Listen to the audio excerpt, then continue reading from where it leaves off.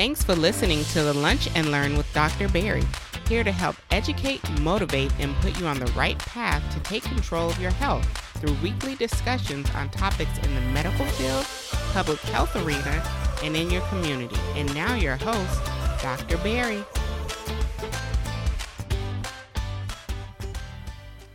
Welcome to another episode of the Lunch and Learn with Dr. Barry. I'm your host, Dr. Barry Pierre Favorite, board-certified internist, founder of drbarrypierre.com, as well as the CEO of Pierre Medical Consulting, helping you empower yourself with better health with the #1 podcast for patient advocacy, affirmation, and education. This week we have Dr. Petrina Craine, who is a board-certified emergency medicine specialist in the great state of New York, and she is here to talk to us about the need to address the discrimination that's in our healthcare system, specifically as a Black female physician. We talked to her a lot about her struggles as she came up throughout the process of medical education and some of the trials and obstacles that she's had to face, especially as a Black female physician here in our healthcare system. She is a strong advocate for underserved communities, promoting diversity and inclusion, and she's also a brand new author. And we're going to be talking a little bit about her recent contribution to the Chronicles of Women in White Coats. And we're going to talk about her story, and we're going to get a little bit into her business today. So like always, remember, subscribe to the podcast, leave us a 5-star review if you have not done so already. Let us know how today's episode was, and remember to tell 10 friends when you get a chance. So you guys be blessed and have a great day. This podcast is sponsored by the Lunch and Learn Community Merchandise Store, living out the motto, empower yourself for better health.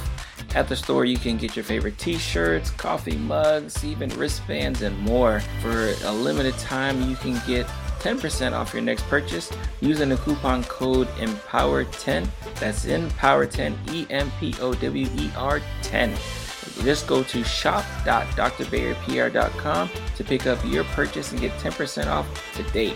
And remember, 50% of your purchases will be donated to the 5-Star Scholarship Foundation, a nonprofit organization for high school students.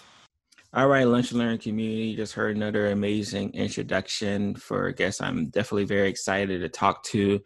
She is an accomplished author, emergency medicine physician, and most importantly, she's going to be talking about a subject that I think really needs to be screamed from the rooftop, especially as a physician, as a program director in graduate medical education.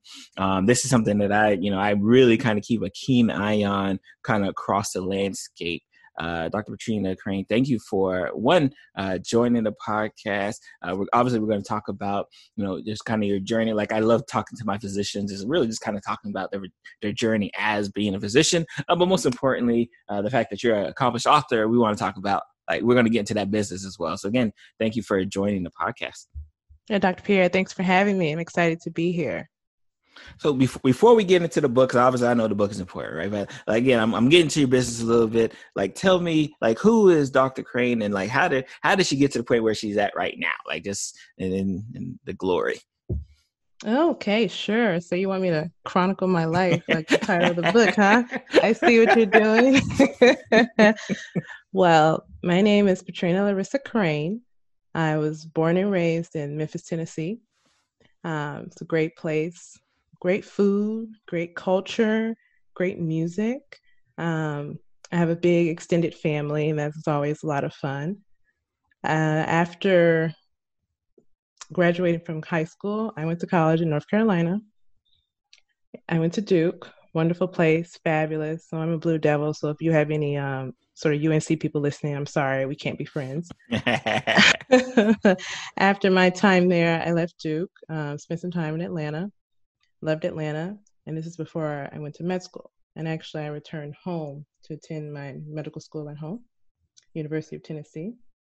Wonderful experience. I probably, definitely the barbecue is much better than North Carolina, I will say that. But right. I did leave the Southern United States to actually go do my emergency medicine residency in California in the Bay Area at Highland Hospital. A wonderful place, an amazing place to train. I didn't start a tech company. I know people, when you're out in the Bay, you do have that impetus to want to do that, but I didn't do that. I did attempt skateboarding, but I did very much fail at that. So it seems like what I'm good at That's doing funny. That's funny. is being an emergency medicine physician. So I left California to actually come where I am now to NYC, where I currently practice under these NYC skylines. And I take care of patients dealing with all kinds of issues, ranging from coronavirus to gun violence, and trying to teach New Yorkers how to cook Memphis barbecue.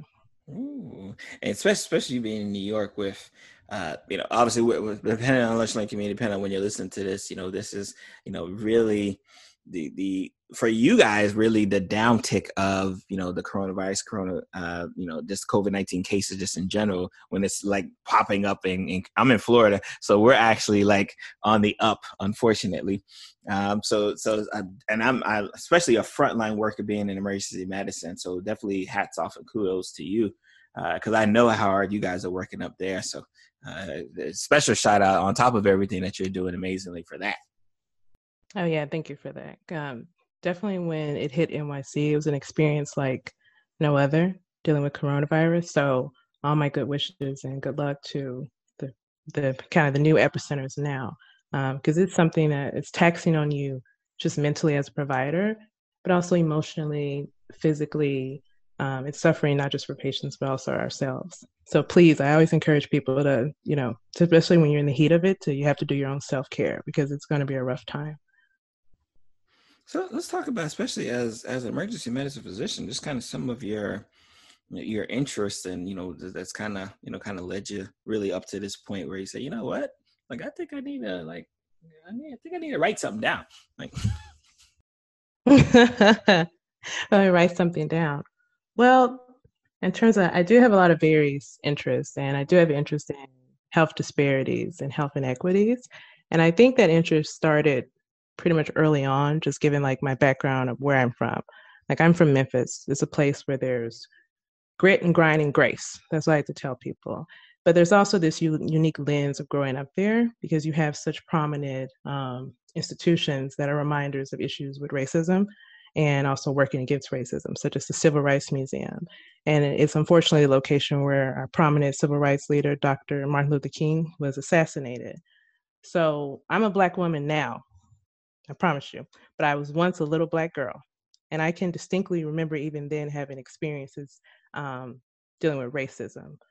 So, for example, when I was in kindergarten, I would be like 6 years old, and I did have a white male classmate who I played with, many times before, all throughout the school year.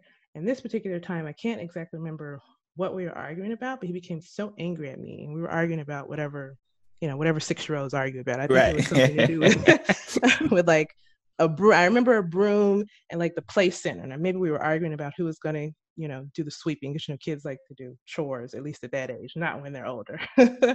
And I just remember him just becoming so angry at me, and he told me at some point that I was just Black.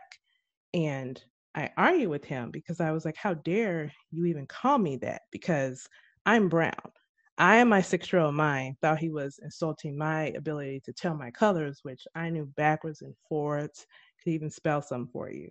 My teacher actually stopped this conversation, but I remember her and also talking to my mother about it, and me talking to my mother about it in my little 6-year-old way. But I remember her sitting me down at home to talk about the implications of the sentiments. It wasn't so much the color of my actual skin, which I'm, brown skinned Black woman, but it's not dealing with the color of a rainbow. He was dealing with the colors of race and what that meant to be just Black.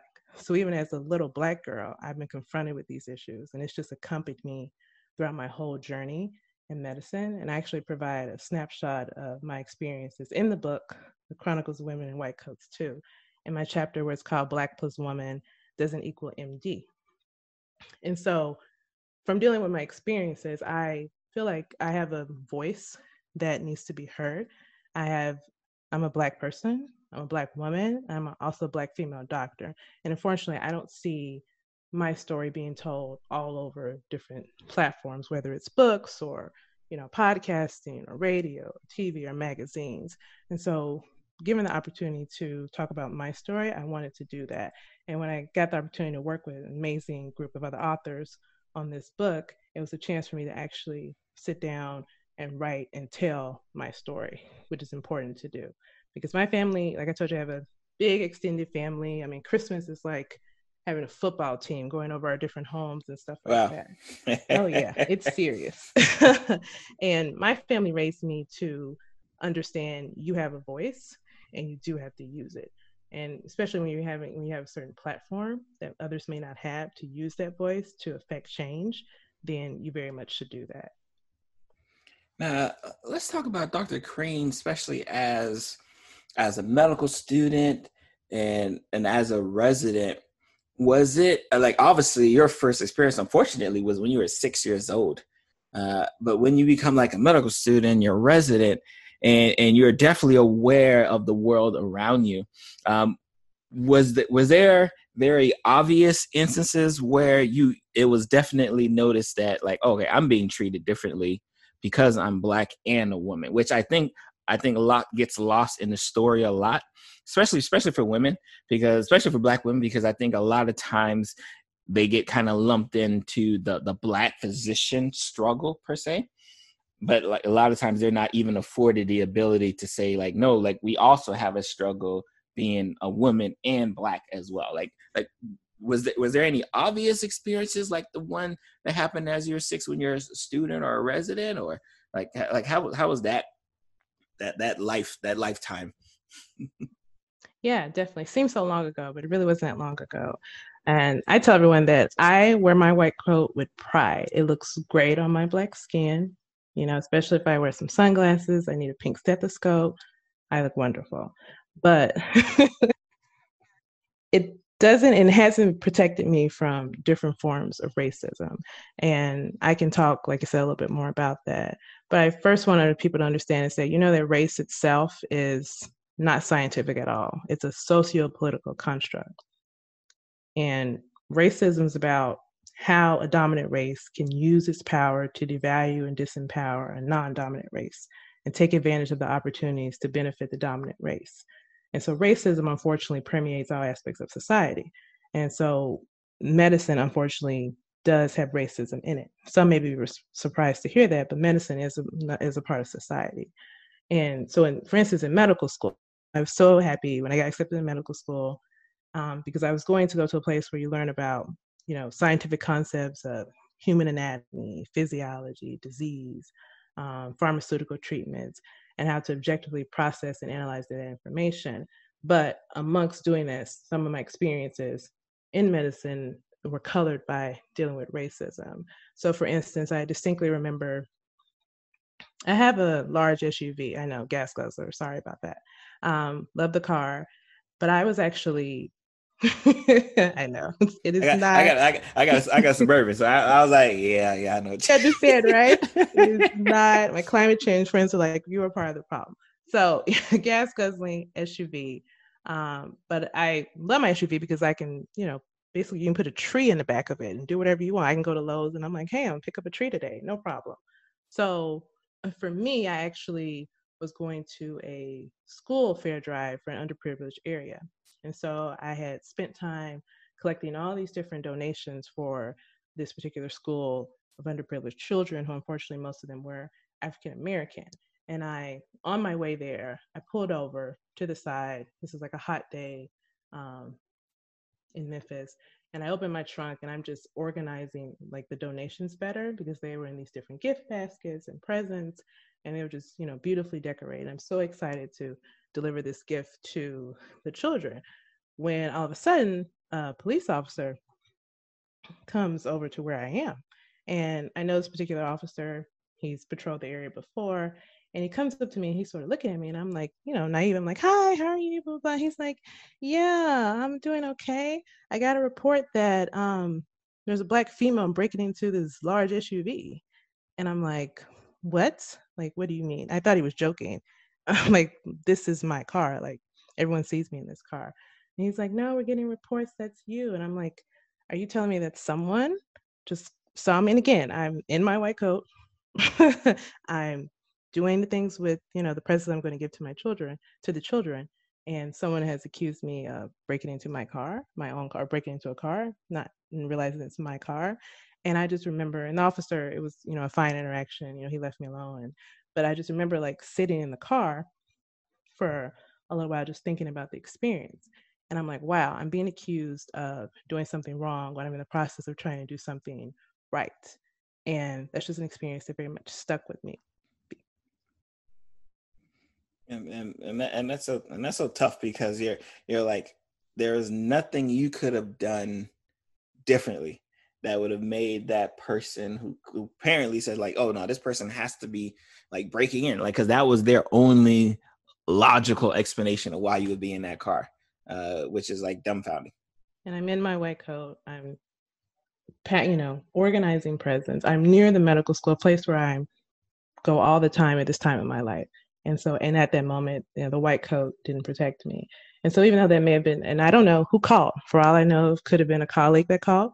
It could have been just a random person off the street. Yeah, I have no idea who called, but the fact that someone called about that just sticks with me.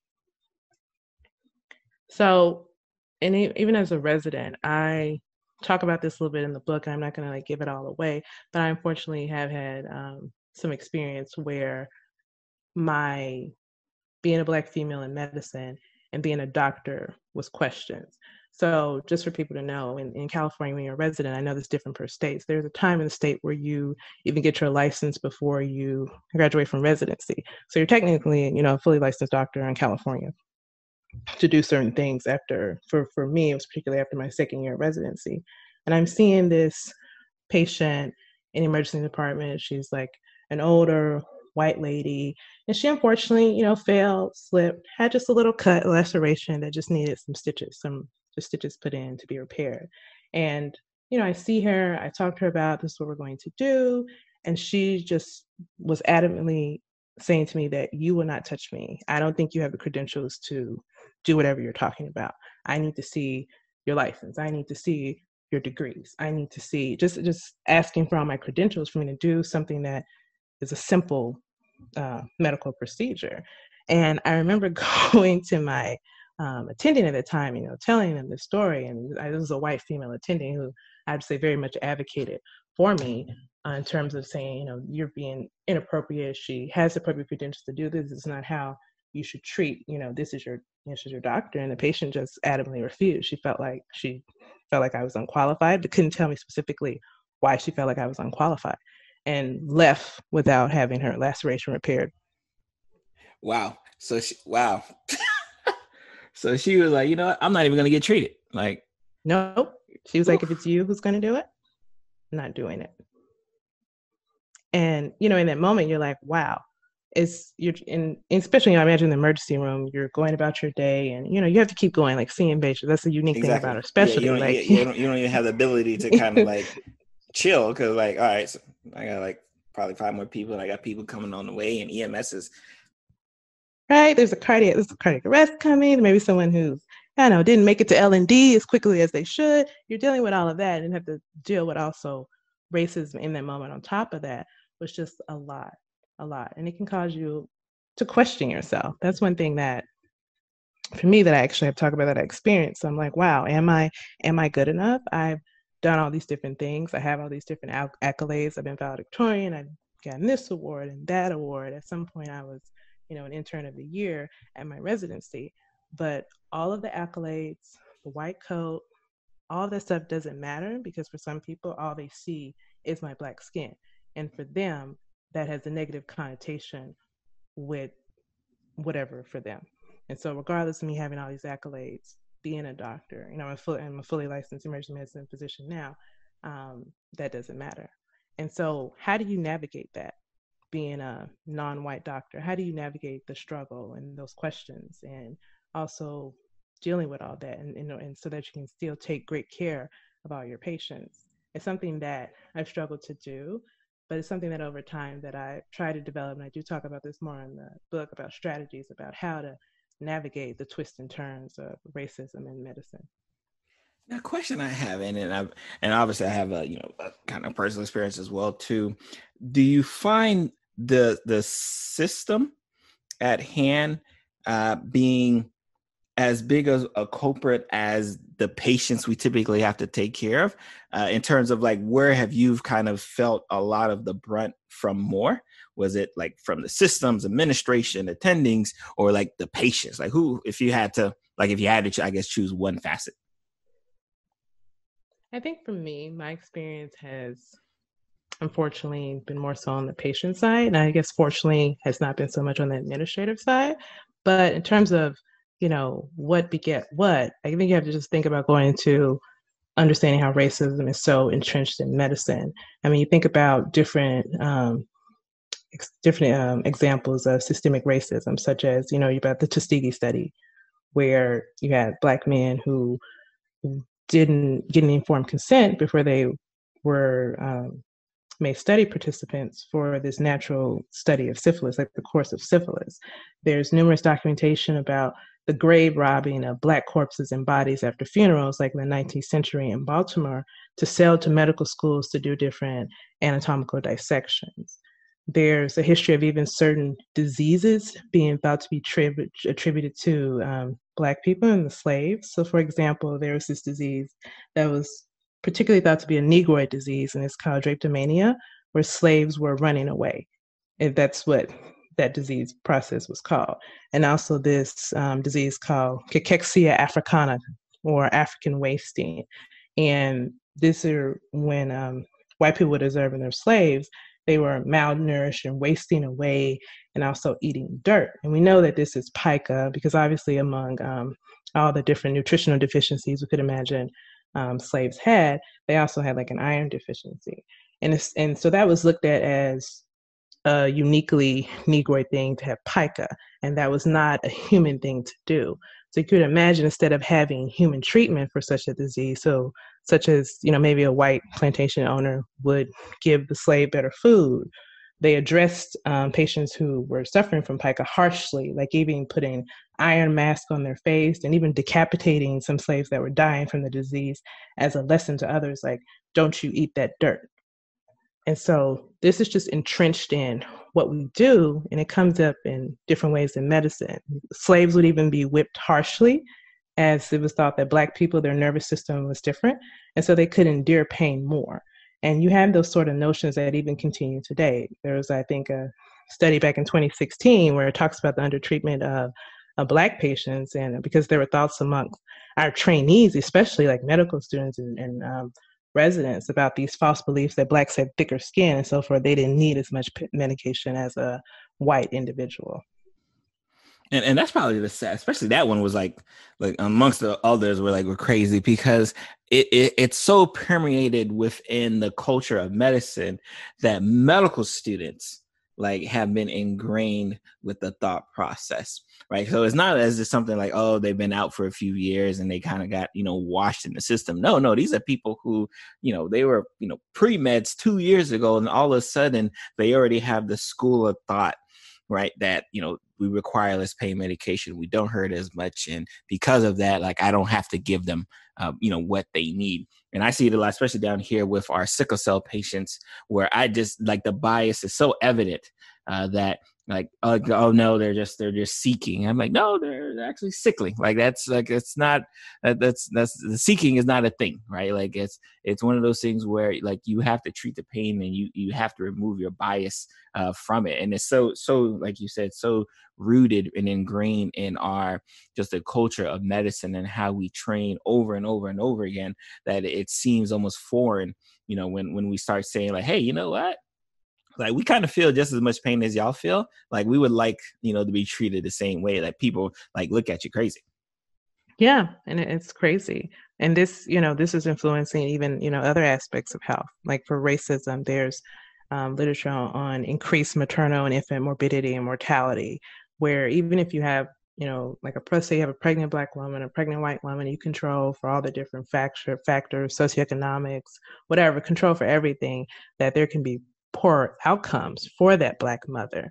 And there's a thought that it's this racism that is influencing maybe on even an epigenetic level these sort of outcomes. There's data about there's more psychological stress and even substance abuse in communities that are much more affected by systemic racism, which you could imagine, for example, including, let's say you have a racist encounter with a law enforcement individual and the kind of psychological stress you can have for that. There's literature about heightened food insecurity, feeling that you can't go seek access to certain foods because you're under this umbrella of racism.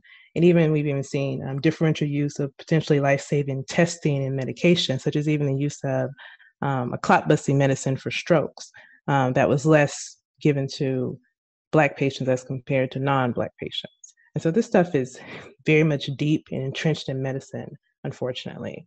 And it just contributes to, like I mentioned to you, one of my interests, health disparities and inequities. And those are, nice terms. We say disparities, inequities, Right. right? They're just polite terms for us to say that there are segments of the population that are dying, and they're dying more than other segments of the population. And what is causing that? And so I think you have to also look at how disparities and equities relate to each other. They're very much intertwined, but they're different. So if I can just take a minute, like health disparity, the way that I think it's Healthy People 2020, they defined it as it's a particular type of health difference that's closely linked to certain social determinants of health, so such as economic, social, environmental factors.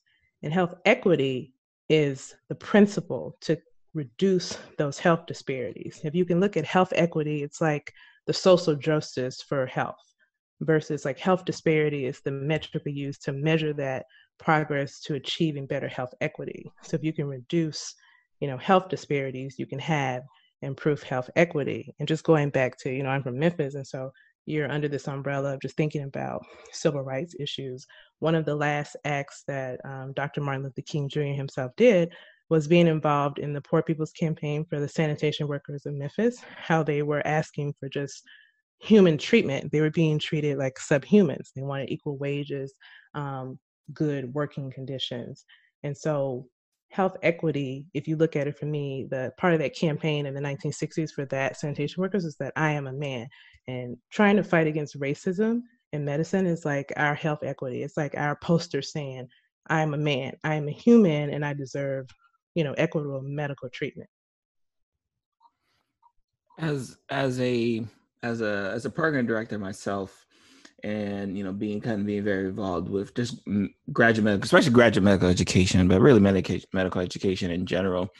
When I see and I look across the board, right, and I see the students, right, or just the makeup of students, and I see the landscape where, as a Black male and Black woman, right, that there just isn't many there, right, to Right. even kind of start the conversation. And that's why I want to ask, like, what was like when you looked around? I can tell you in our class, right? I went to Nova Southeastern. We had a class of 200 total, and there were 7 of us.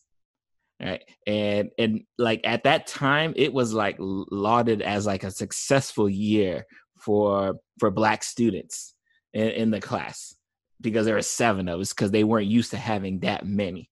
And I'm like, wow, if I had a 207, like raises eyebrows and like has people jumping up for a joy. I don't even want to know what it looks like across the country. Like what was it like, especially coming up as a medical student, especially as an emergency medicine resident? What was like, as far as just a general makeup across, like what were those numbers looking like for you? Well, unfortunately, I had a similar experience. I can remember being in medical school, and my class was probably about that much, maybe a little bit less, but you could fit all of the Blacks, for instance, Black and, Latino students in like one room. And we were like barely double digits. And you can imagine, it's interesting you bring up the story about how, like, schools are like, yay, there's like 7 or 8 of you. Like, yeah, like, whatever we're doing, that's working. But not saying, not to diminish that success, but is that enough?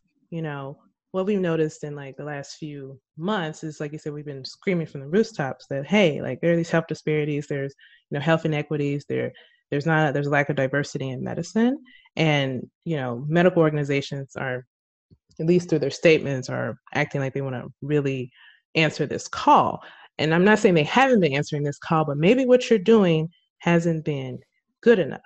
It's like you're just doing just enough to get certain results. And are those results you're getting, is that even good enough for the communities that you serve?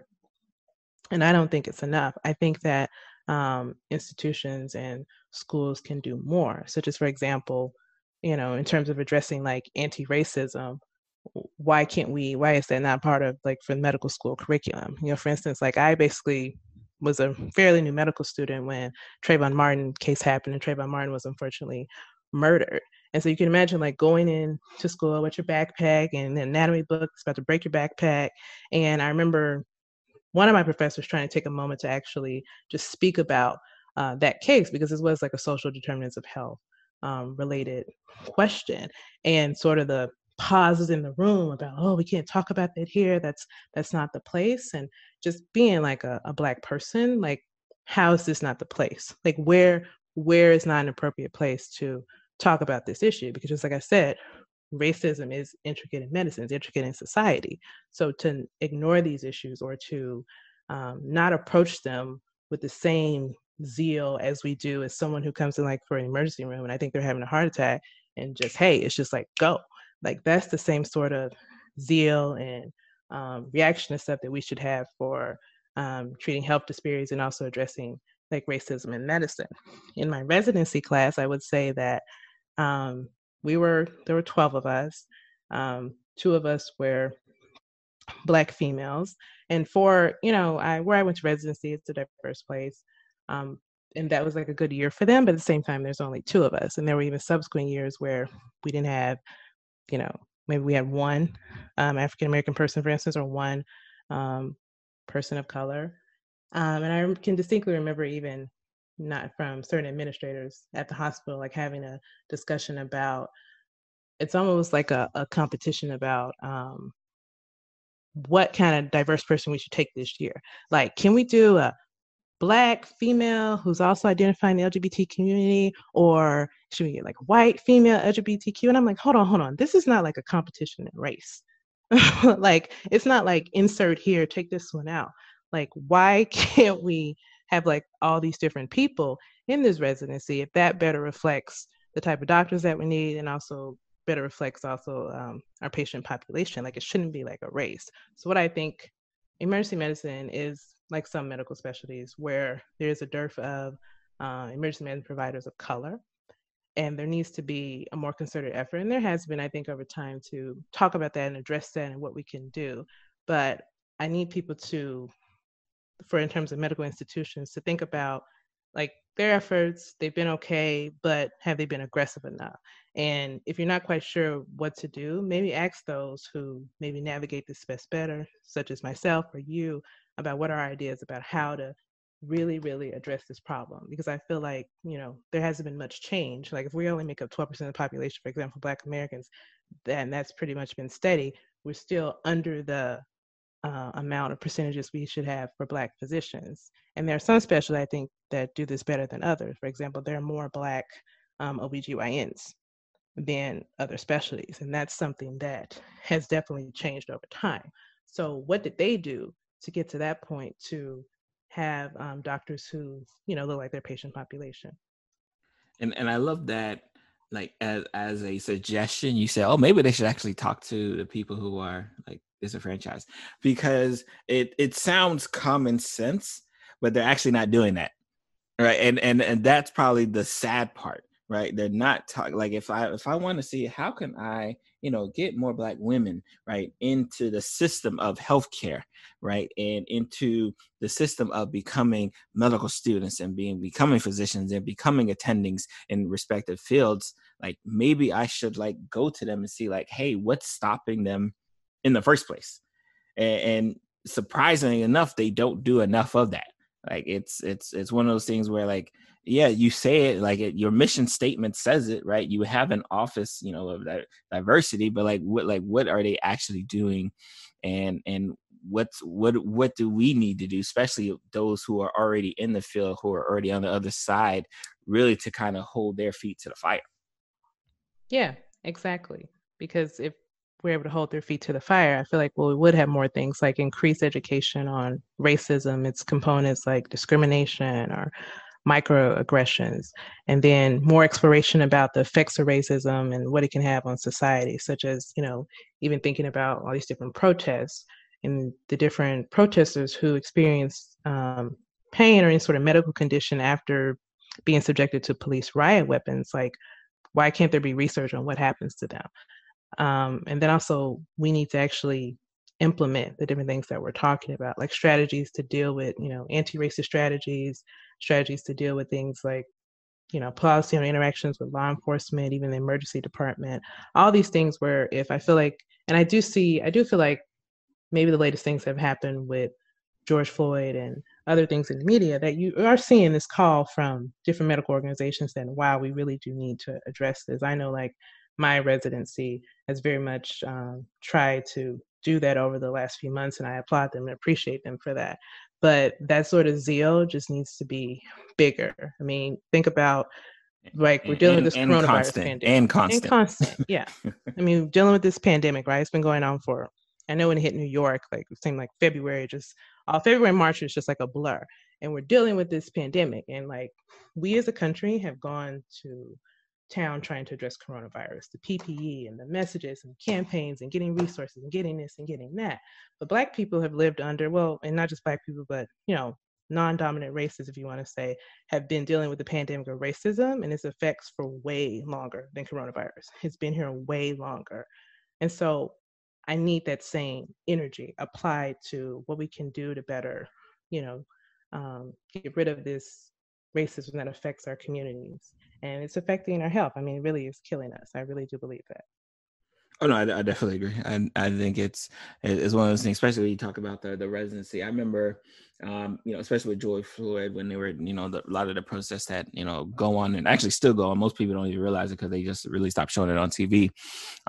We actually did a kneel-in at our hospital, and I remember the support from our administration was more of, okay, we won't stop you from doing it, but we won't necessarily be out there with you doing it. And I think it was just me and probably like 8 or 9 of my residents who just went out, especially because where I'm in Wellington, Florida, so pretty well dominated as far as just the white population from a majority. So I knew that we probably wouldn't get the support from admin per se, because obviously they got their people they gotta answer to. But I at least I appreciate the fact that they didn't stop me from doing it, because that probably would have been a difficult conversation, because I don't think they would have been able to do it anyways.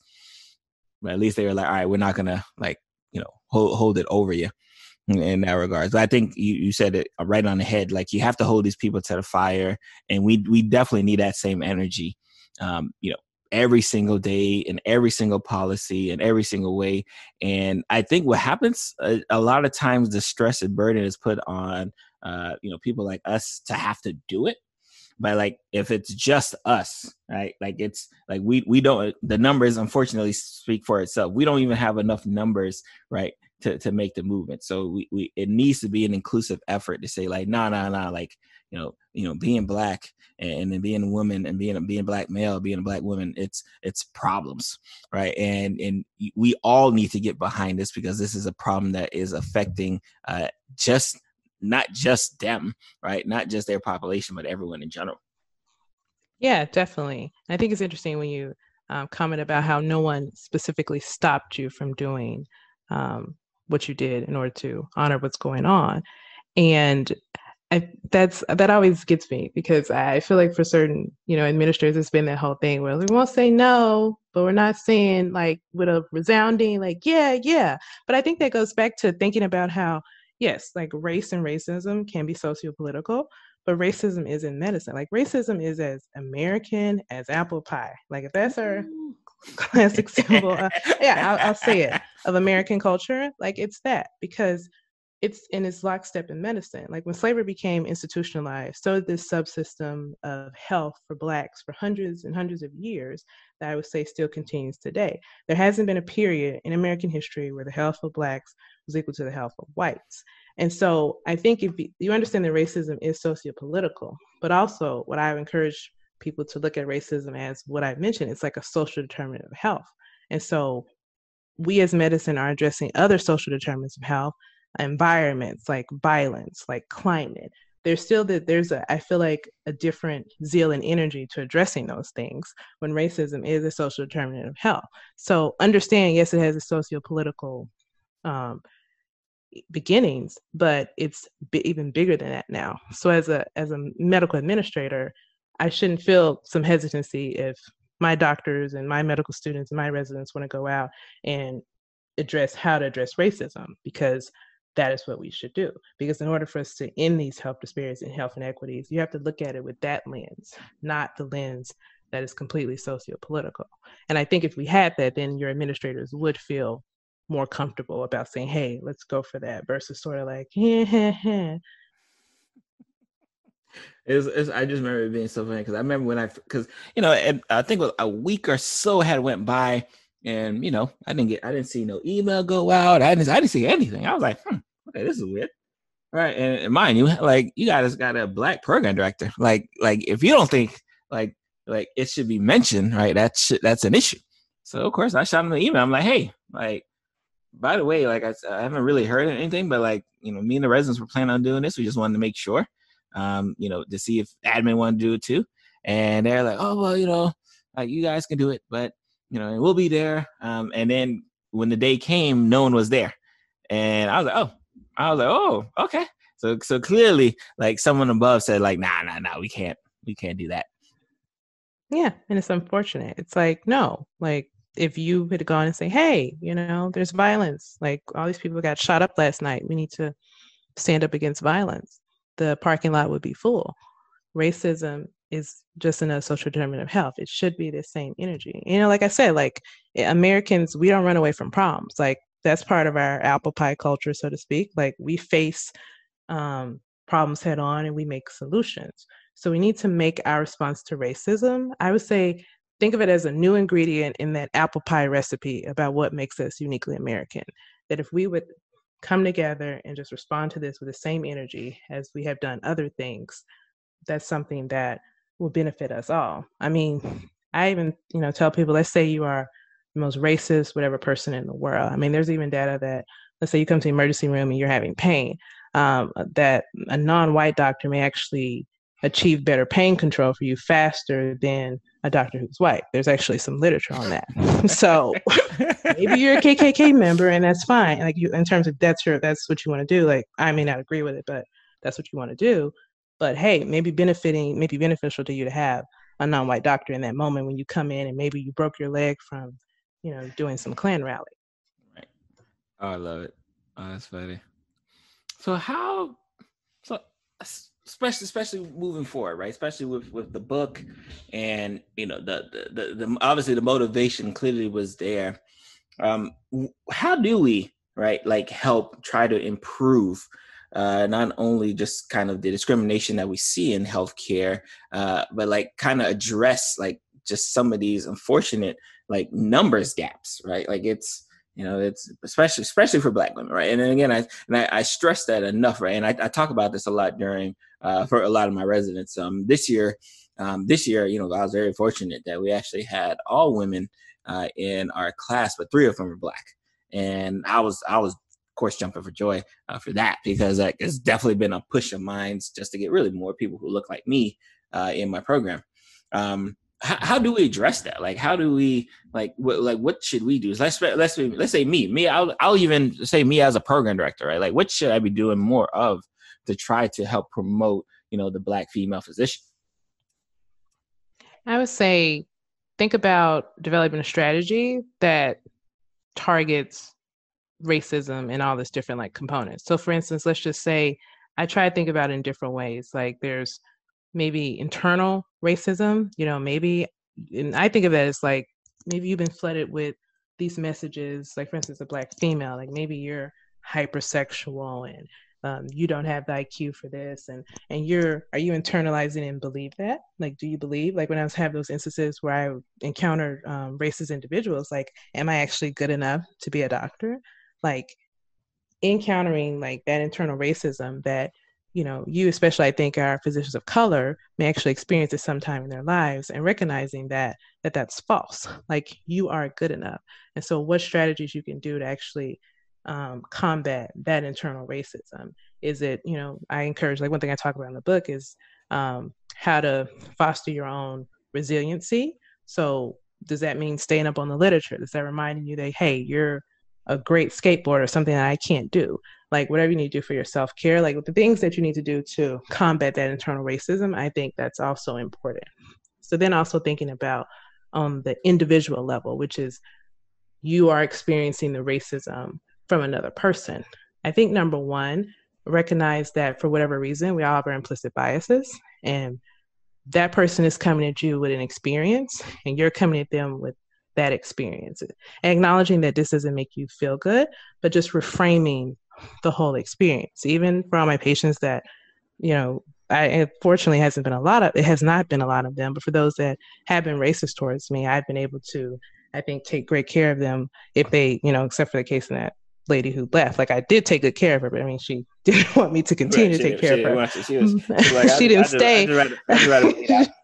She didn't stay for the rest of my care, but just, you know, reframing the issue and just say, hey, this is a chance to, maybe I'll change their life today.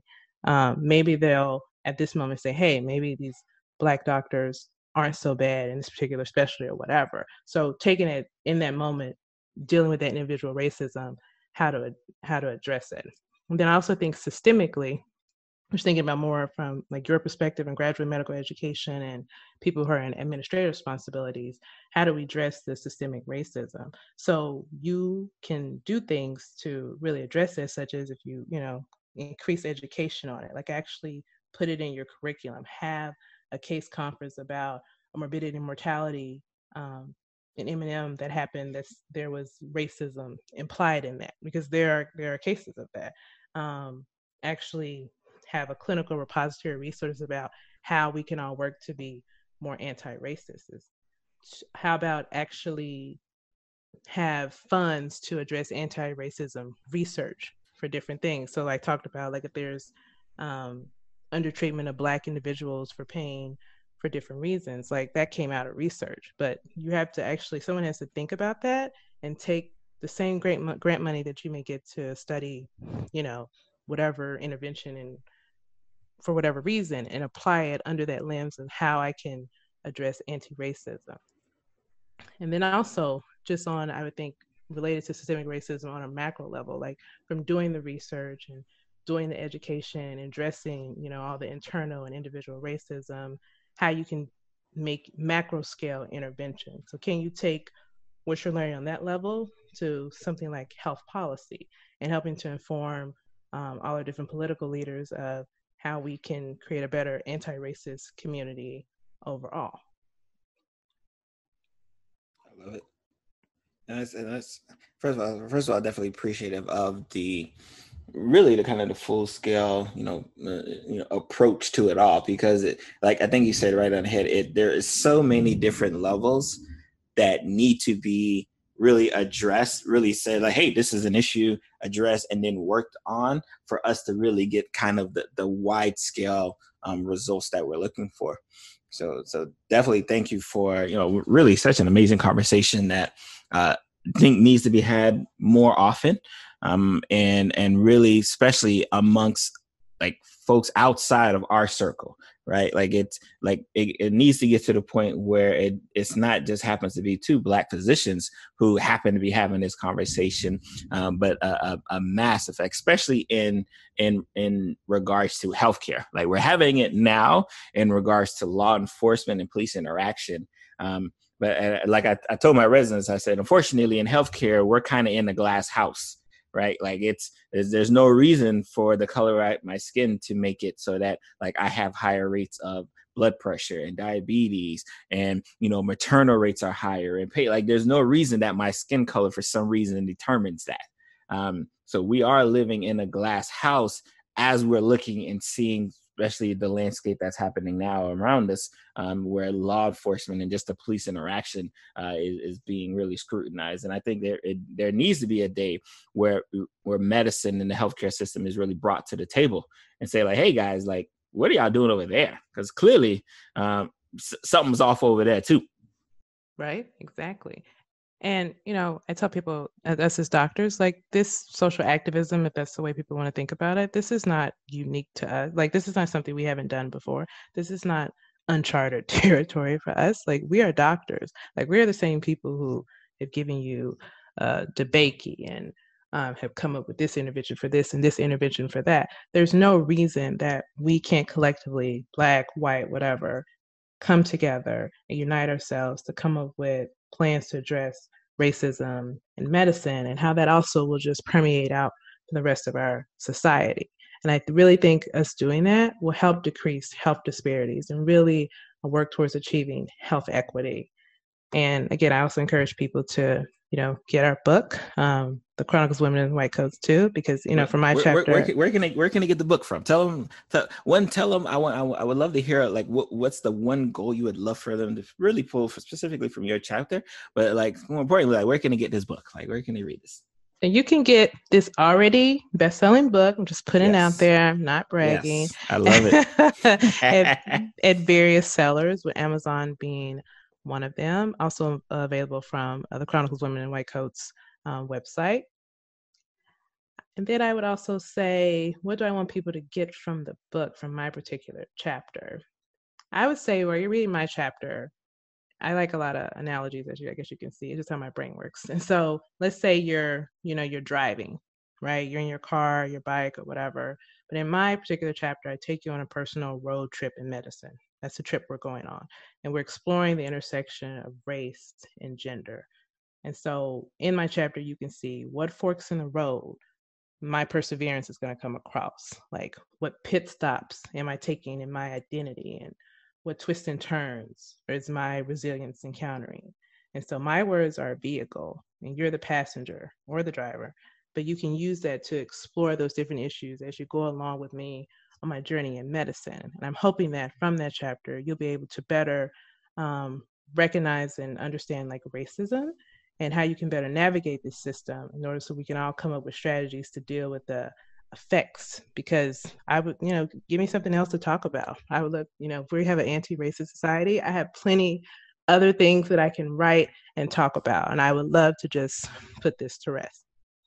I love it. And before I let you go, what's next for Dr. Craine? Like, obviously we're a best-selling author now, right? Like, what should we expect out of you? Where can people follow you, and just kind of follow your journey as well? Like, give us those details.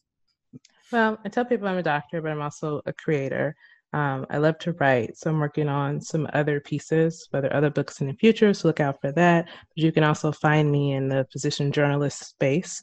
I really like to try to educate people about health topics. So look me up. You can find me in different media outlets actually doing that. So look for more of that. You can find me, I have a Twitter, but I don't really use that much, so I have to admit, I'm trying to learn how to use it better. Have an Instagram. It's my TrapMD09. That is my handle. So people can follow me there. And sometimes people ask me, like, why do you call yourself that? But, I'm from the South, and I grew up on music, like, hip hop, crunk music, and I listen to everything. I'm from Memphis. I love soca, I love blues, I love EDM. I listen to a lot of different things. But for trap music, for me, and for people who don't know, it is a genre that does talk about different things. And a trap is like a rundown house where people are selling illegal things like drugs and stuff like that. So there's a lot of negativity that's associated with, a trap house. But this is a genre that itself has created $1 million industry. And there's nothing glamorous about the negativity, but how you're able to take negativity, negative experiences, negative environments, and even use that to make yourself and those around you better. I mean, I think that's amazing. And it's that energy and that hustle of trap music that I appreciate and that I very much identify with, because I work to bring medicine and knowledge to all people to the streets, where those streets are well paved and they have, nice gardens and ivory tower communities, or it's a wrecked, rocky path with dilapidated housing. And so that's me.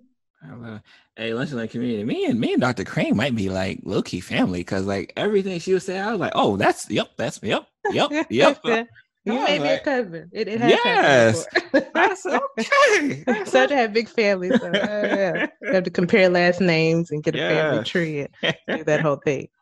Love it. Again, thank you so much for taking the time really to talk about a conversation that needs to be had, that will likely need to be had next month, the month after, the month, like it'll probably is just something that's need to like happen. And I'm glad that, you know, you're able to really take some time, put some pen to paper, and, you know, help educate a community that really needs to hear it, and really needs to hear it from our voice. And I'm glad they're able to hear it from a voice like yours.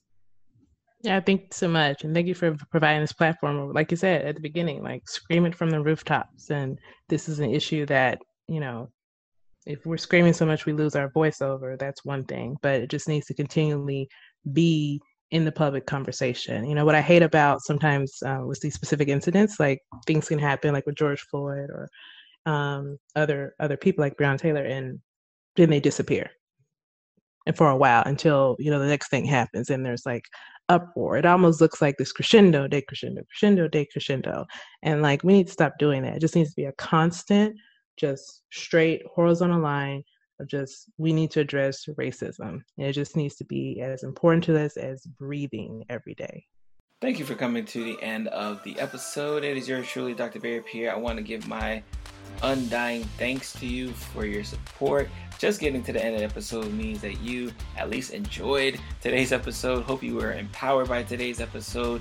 Please remember to share this episode with at least 2 people that you know that would be greatly affected if they did not listen to today's episode. And if you have not already done so, subscribe to the podcast.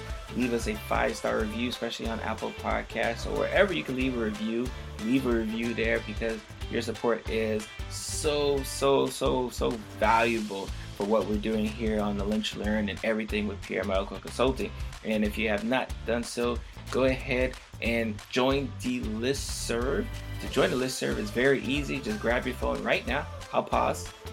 Join the listserv. You want to text Lunch Learn Pod. This is all going to be one word, Lunch Learn Pod, to 44222. And you'll be on the listserv. You'll know exactly when new episodes are coming out. You'll know about new episodes before they actually come out, because I usually tell my listserv members, hey, this is what I'm working on. These are the guests that you should expect to hear for the week on.